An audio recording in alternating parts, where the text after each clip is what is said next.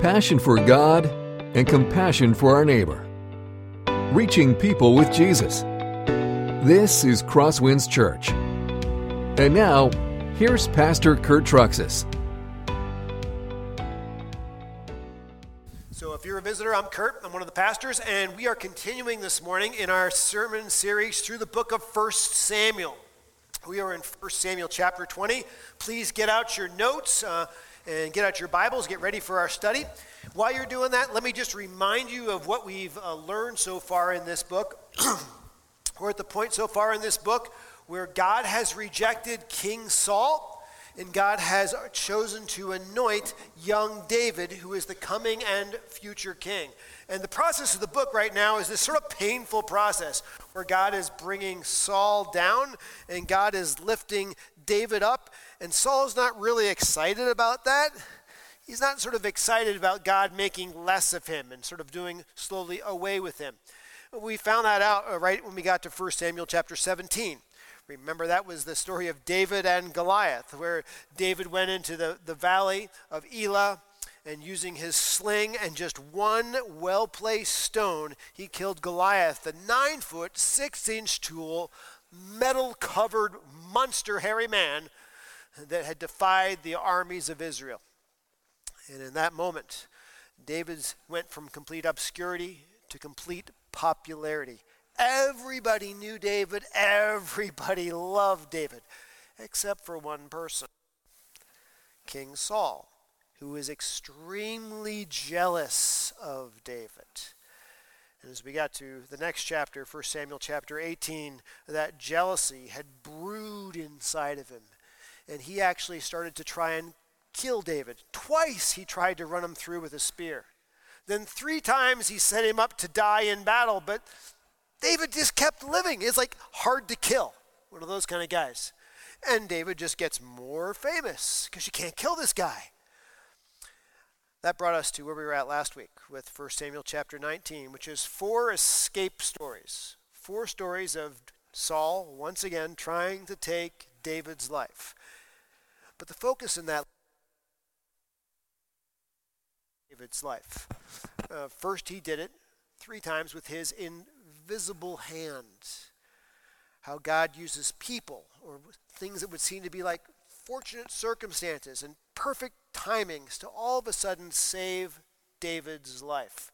What a reminder that God is involved in our lives. He is protecting us. And when we see things that happen in just split-second right timing, or a friend comes to our rescue and aid, those are not just chance coincidences. Those are God at work protecting his children. But in the last story, God decided to stop using his invisible hand and work with his very much visible hand through the power of the Holy Spirit. Saul sent 3 squads of soldiers to arrest David, but the Holy Spirit literally put sort of a spiritual force field around David. And as those soldiers get too close, they ended up just sort of starting to prophesy, sort of losing it all, then walking away. Then eventually, Saul said, if anybody needs to do this, it's me, because nobody can seem to get the job done. So he decided he'd go to kill David, and then the Holy Spirit decided to put him into a tractor beam and just reeled him in nice and slow, brought him right in front of Samuel and David, had Saul prophesy, strip himself buck naked, and then the Holy Spirit went zzz, and tasered him. Saul was out for 24 hours. Now you'd think, if you're trying to kill a guy and it doesn't work, and now it's very obvious that God's protecting David, and that the Holy Spirit has tasered you, and you wake up and you're buck naked, you'd think, well, maybe I should rethink my plan a little bit. That maybe this is not a good idea. Unfortunately, Saul doesn't wake up repentant. He wakes up rather grumpy, and he gets right back to trying to kill David. Now, when we turn the page to chapter 20, what we find is that while Saul is tased and he's out cold, David takes that as the opportunity to now run for his life. Not going to run far. He's only actually going to run 2 miles to Gibeah. But he's running to see his best friend. Remember his best friend? His name is Jonathan, Saul's own son. So this chapter is all about that relationship between Saul and David, or excuse me, Jonathan and David in this time of stress and time of need. We're going to handle this message a little bit differently. Rather than giving you a bunch of points as we go through this text, I'm going to work our way through the text, maybe do a couple little applications along the way, and then I'm going to give you all the big applications here at the end. So let's go ahead and dive in.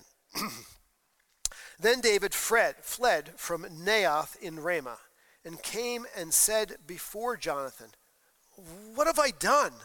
What is my guilt? What is my sin before your father that he seeks my life?" Can anybody hear the panic in his voice?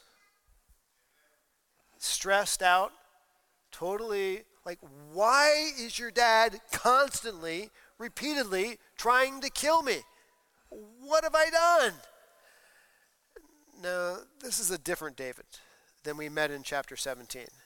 Chapter 17, when it came to the battle between him and Goliath, he walked into the valley confident that God would protect him, confident that things would be well, because he has defied the armies of the living God.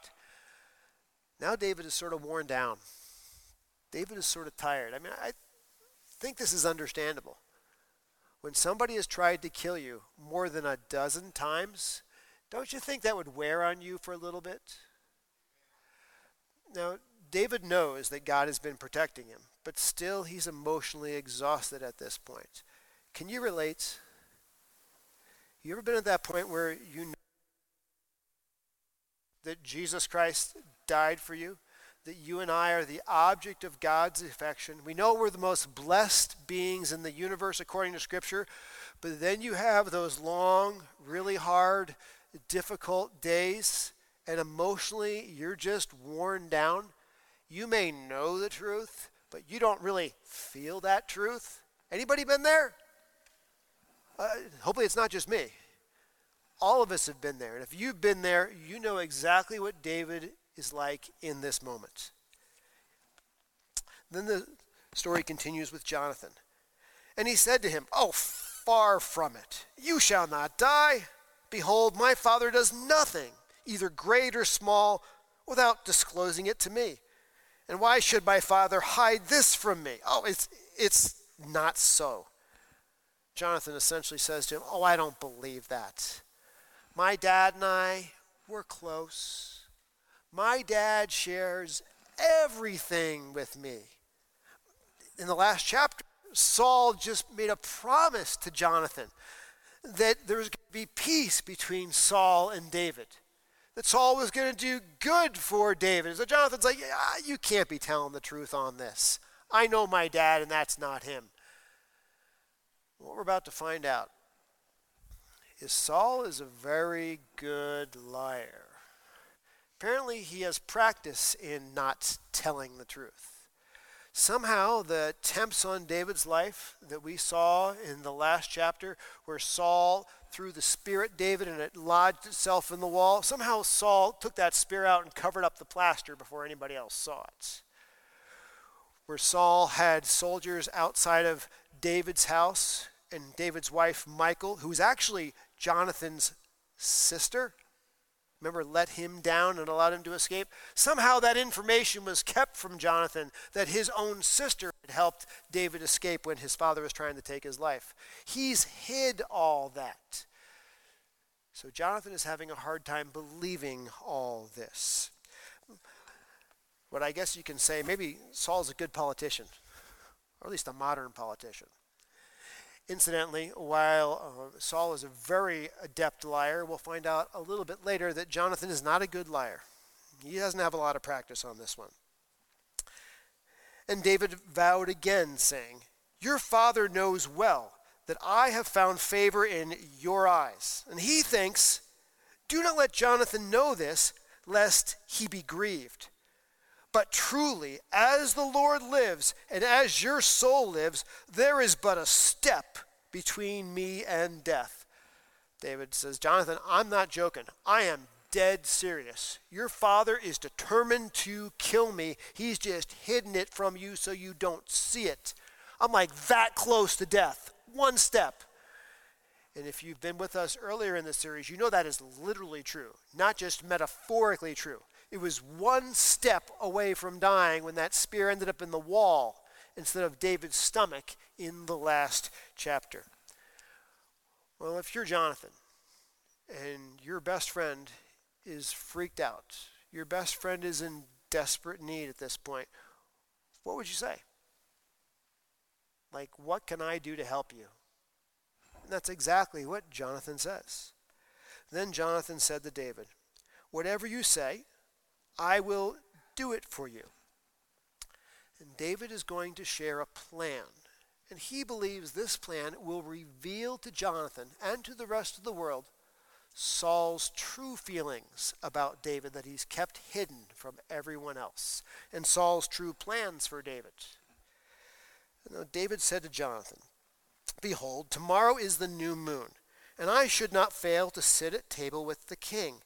But let me go, that I may hide myself in the field till the third day at evening. And if your father misses me at all, then say, 'Well, David earnestly asked leave of me to run to Bethlehem, his city, for there is a yearly sacrifice there for all the clan.' And if he says, 'Well, good, it'll be well with your servant.' But if he is angry, then know that harm is determined by him." Well, let's address the obvious challenge in this little section. What David has just asked Jonathan to do is to lie to his father. The scripture is telling us what happened. It is not telling us here what should happen. It is not saying, "Children, lie to your parents," especially when your friends tell you to lie to your parents. That's not what it's saying we should follow. It's just giving us some observations of how things happen. What we also need to remember is David is super stressed at this point. Remember, he is completely stressed out. I don't think he's making the right decisions. I don't think he's maybe doing things the right way. But sometimes God can use things even if we don't do them exactly right. And that's exactly what will happen here. Incidentally, the new moon. Tell you a little bit about that, since you'll run across that in Scripture. New moon is a mini feast day in that culture. It's like a mini Thanksgiving. The idea is everybody gets around the table for the new moon dinner. And what's expected is that David, because he is actually the king's son-in-law, would be there for the family meal. To show you this, let me turn you to Psalm 81, verse 3. It says, "Blow the trumpet at the new moon, at the full moon, on our feast day." So whenever you run across the new moon terminology in the Old Testament, it's a feast. The story continues. "Therefore deal kindly with your servant, for you have brought your servant into a covenant of the Lord with you. But if there is guilt in me, well, kill me yourself, for why should you bring me to your father?" Now, David has presented a plan. We've seen Jonathan. He's pleading with Jonathan for help with his plan, but there's an interesting basis as to why he's pleading for help. He says, "Jonathan, you've brought me into covenant with you, so I know I can rely upon you. I know I can trust in you." Back in 1 Samuel chapter 17, you remember that after David killed Goliath, Jonathan and David became best friends, and Jonathan and David made a covenant together before the Lord to be faithful to one another, to be true with one another, and to be loyal to one another. Put yourself in David's shoes at this point. The world is falling apart around him. He doesn't know who is safe. He doesn't know who is a spy. He doesn't know who is on Saul's side intending to kill him. He has no idea what to do or where to go. But there's one person he knows that he can trust in and rely on, and that is Jonathan, because Jonathan has made a promise before God to be a faithful, true, loyal friend. In fact, he said here, show Deal kindly with your servant. That is the Hebrew word hesed. In other words, show me faithful, loyal love. When your world is falling apart, when you don't know who to turn to, when your day has been terrible, the person that you run to is somebody that you are in covenant with. Somebody who has promised to be faithful, loyal, and true to you. At this point, it was Jonathan for David. But for you, if you're married, you have somebody like that right now. Somebody who is your Jonathan in your David world.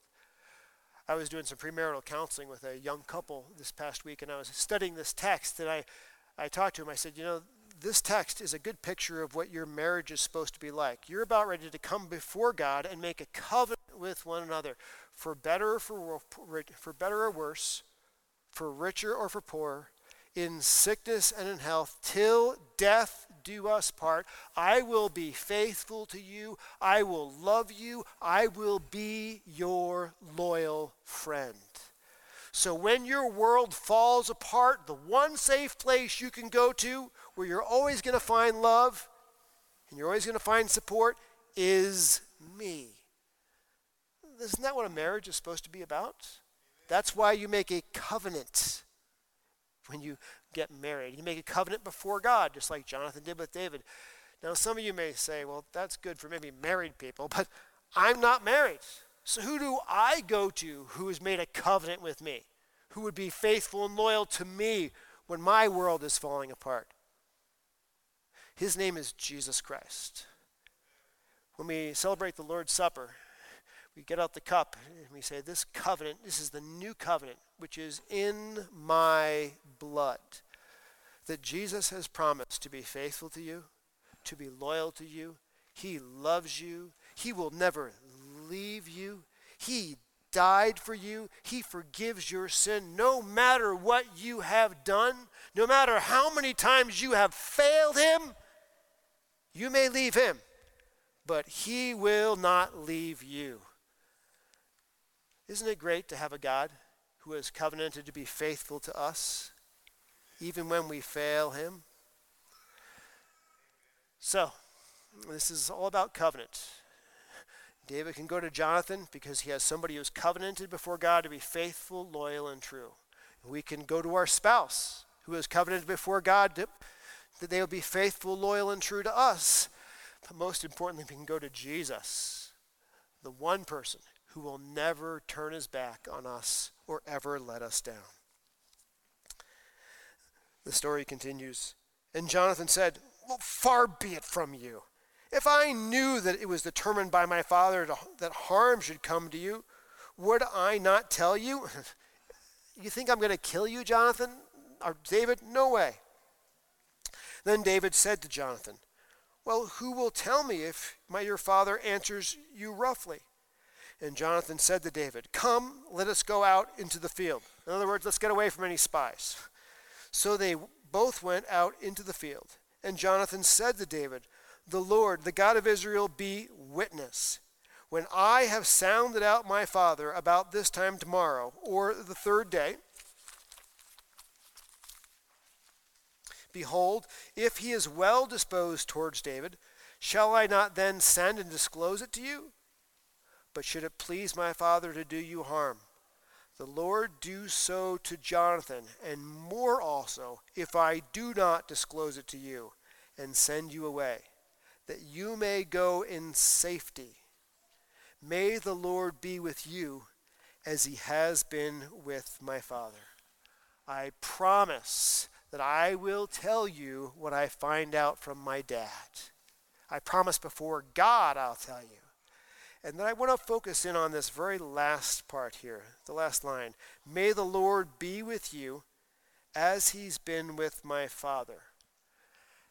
At this point, we realize that Jonathan knows he will not be the next king. We don't know how he knows this, but he knows that David is the one who has been chosen by God, anointed by God, and will be the next king. That Saul will go down, and that Jonathan as his son will not take his place. But rather than resisting this and insisting that he become king, Jonathan puts his ego beside and gets behind God's king.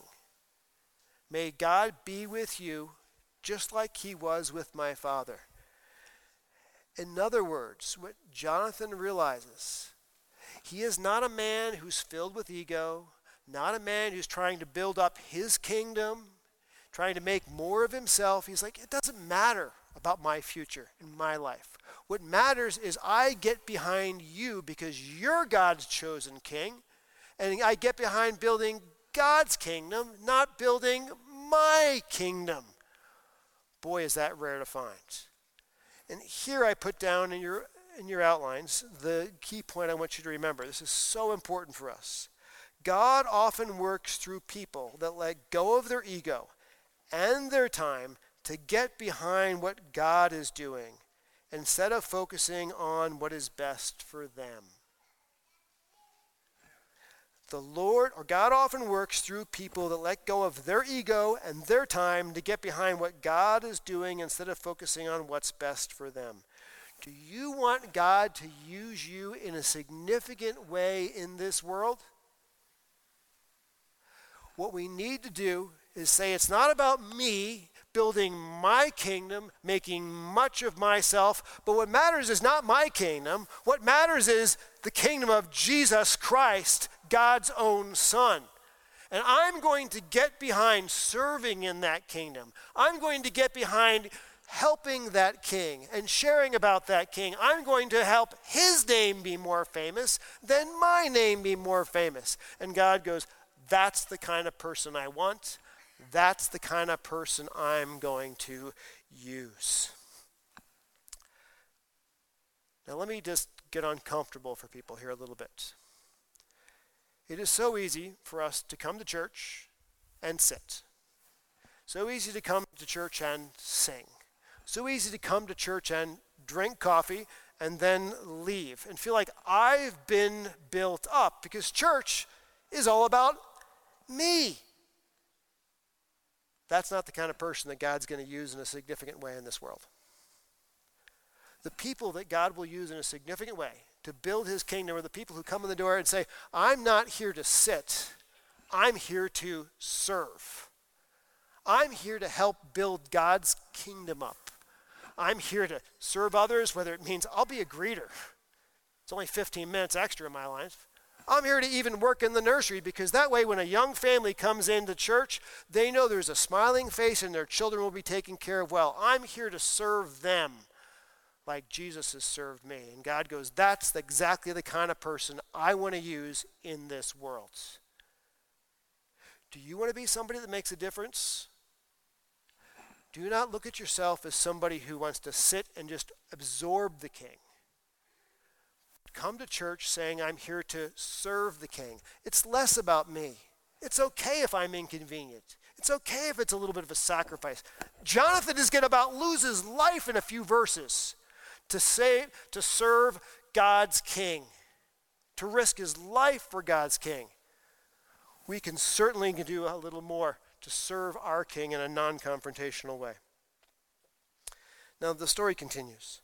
Jonathan says, if I'm still alive, show me the steadfast love of the Lord, that I may not die.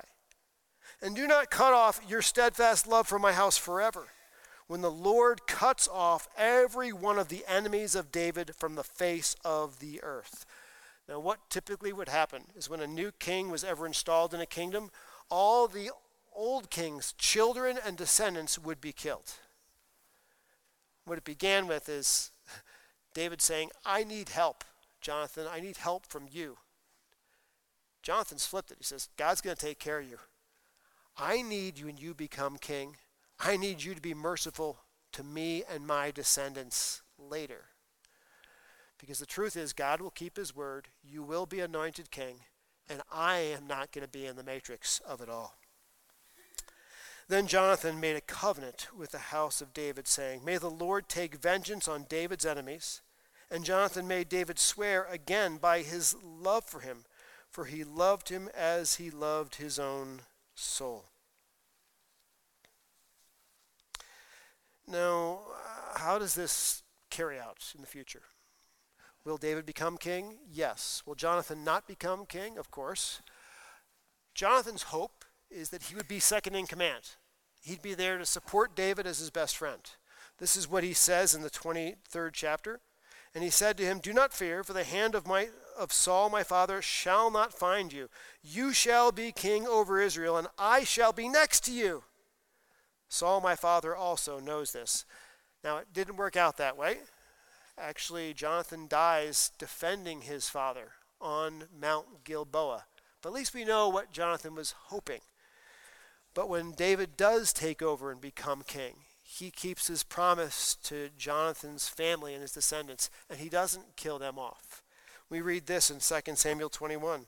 "But the king spared Mephibosheth, the son of Saul's son Jonathan, because of the oath of the Lord that was between them, between David and Jonathan, the son of Saul." The story continues. "As Jonathan said to him, 'Tomorrow is the new moon. You will be missed because your seat will be empty.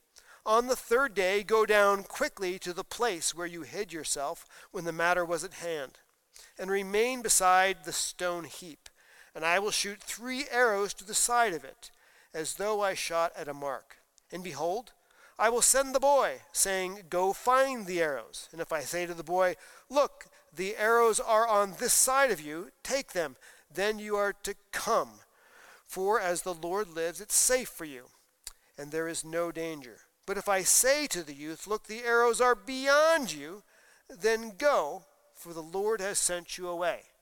So if he says the arrows are on this side of you, come back. Well, it's safe for you to come, David. If I say the arrows are beyond you, David, you have to go. You have to go away.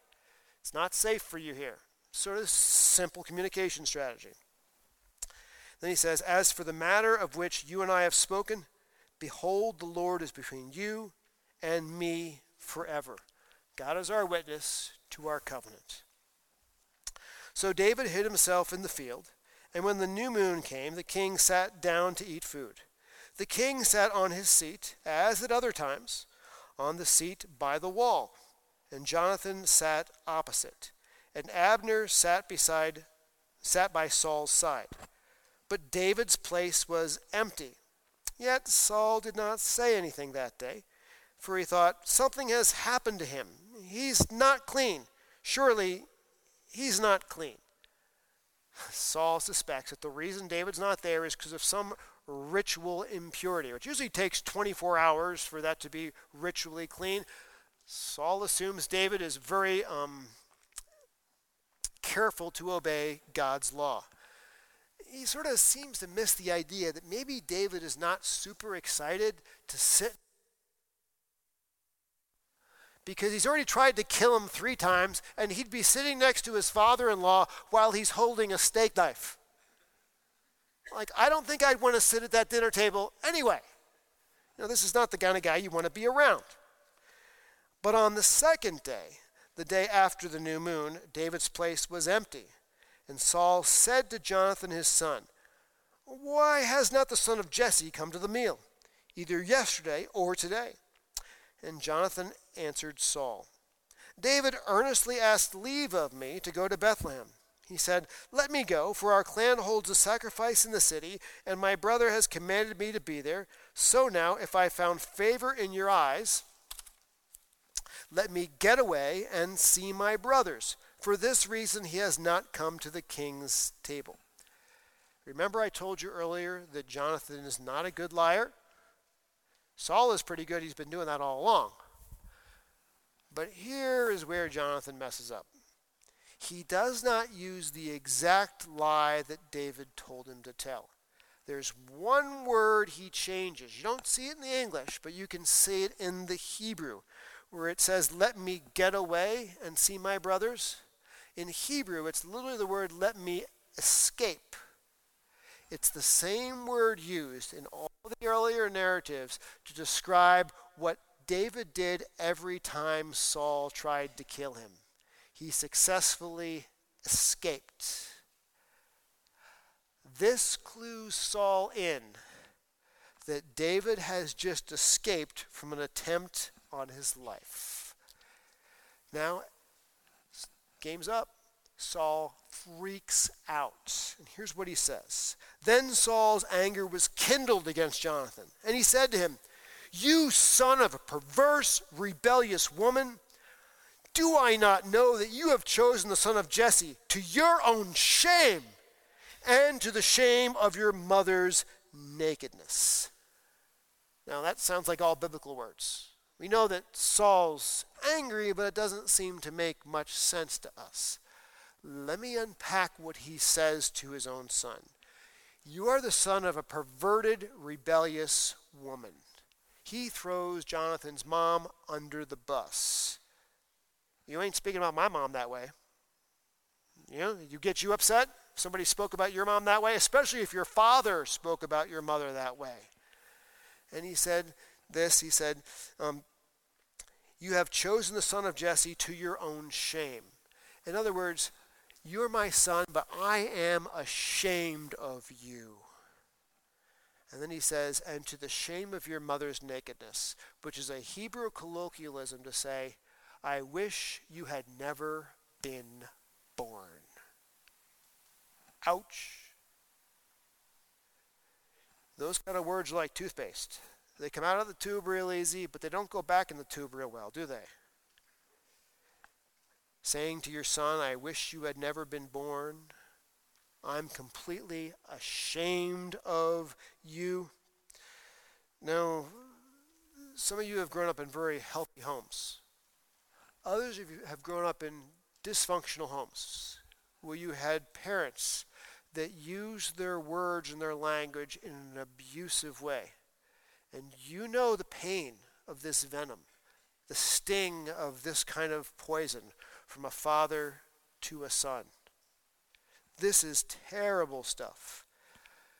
Now, how does this unfold? Saul then says, as long as the son of Jesse lives on the earth, neither you nor the kingdom shall be established. Then he says, therefore, for he shall surely die. Jonathan, you know exactly where David is right now. You go get him. This is your father commanding you. Get him and bring him here, and I am going to kill him right now. I'm ashamed of you. Wish you had never even been born. Now, to Jonathan's credit, after he has been bullied by his father, he doesn't cave to this horrid pressure. Then Jonathan answered Saul his father, why should he be put to death? I'm like, what has he done? And look at his dad's response. Then Saul hurled his spear at him to strike him. So Jonathan knew that his father was determined to put David to death. Boy, that was an understatement, wasn't it? Saul just tried to kill his own son. He pulled out his revolver and fired a bullet directly at him that just happened to miss. Well, let's pause for a moment. Think about what took place. When Saul chose to harden his heart against God, when he chose to rebel against God, and when he chose not to repent of his sin, much earlier in this book, I am sure he never could look down the road and realize that one day this hardness in his heart, this love of sin would lead him to the point where he was cussing out his own son, telling him he wished he'd never been born, and then taking a shot at his own firstborn son. There's a lesson in here for us. Many times in our lives, there's little bits of sin that we just like to tolerate, just sort of live with. Don't repent of, just sort of enjoy. Keep in that secret side of our world. Oh, it won't influence us. I know the Bible says this, but it's not going to really change me. Oh, yes, it will. Sin tolerated over time leaches into all of a person's personality and all of a person's character, and they do not end up living a holy life. They just become They live more and more of a dark and sinful life. Over time, sin changes you. This is why it must be repented of. Hebrews reminds us of this. But exhort one another every day, as long as it's called today, that none of you may be hardened by the deceitfulness of sin, which is exactly what's happened to Saul that's brought him to this dark day. And Jonathan rose from the table in fierce anger and ate no food the second day of the month, for he was grieved for David because his father had disgraced him. Well, I could see the idea of losing your appetite after your father takes a shot at your life, says, I wish you'd never been born. In the morning, Jonathan went out into the field to the appointment with David, and with him a little boy. It's time to warn David. And he said to the boy, run and find the arrows that I shoot. And as the boy ran, he shot an arrow beyond him. And when the boy came to the place of the arrow that Jonathan had shot, Jonathan called after the boy and said, is not the arrow beyond you? That's code, right? Get out of here, David. It's not safe. And then he adds this. And Jonathan called after the boy, hurry, be quick, do not stay. So Jonathan's boy gathered up the arrows and came to his master. Were those extra words intended for the little boy? They're encouraged for David, intended for him. Hurry, be quick, do not stay, get out of here as fast as you possibly can. But the boy knew nothing. Only Jonathan and David knew the matter. And Jonathan gave his weapons to his boy and said to him, go and carry them to the city. And as soon as the boy had gone, David rose from behind the stone heap and fell on his face to the ground and bowed 3 times. And they kissed one another and wept with one another, David weeping the most. David shows great deference and respect to Jonathan. He bows to him 3 times. I may be the coming king, but you are still the king's son right now. And then it says they kissed and they wept with one another. This is an emotional time where they're breaking apart. Now let me just address something here. Some people look at this, they go, oh look, here's David and Jonathan kissing one another. Must be a homosexual relationship. No. That's just looking at it from your modern, twisted, perverted American culture. This was 3,000 years ago in Middle Eastern culture. Have you ever seen what Arabs do when they greet one another? What do? They kiss one another on the cheek. This is part of the culture. They are hugging and kissing one another on the cheek, crying because they're best friends that know that they're going to have to depart. By the way, they're only going to see each other one time after this. And they're probably going to end up on opposite sides of a battlefield fighting one another. This is an incredibly painful moment. And it's this covenant of faithfulness and loyalty and love between them that is going to sustain them in this difficult season that's in front of them. Then Jonathan said to David, after they've cried and hugged, go in peace, because we have sworn, both of us, in the name of the Lord, saying, the Lord shall be between me and you, and between my offspring and your offspring forever. And they rose and departed, and Jonathan went into the city. Now, what can we learn from this? I've given you some applications along the way. Let me give you 3 applications here at the end. The first one is this. Jonathan is an example of someone who chose faithfulness to his future king, even when it alienated him from his family and almost cost him his life.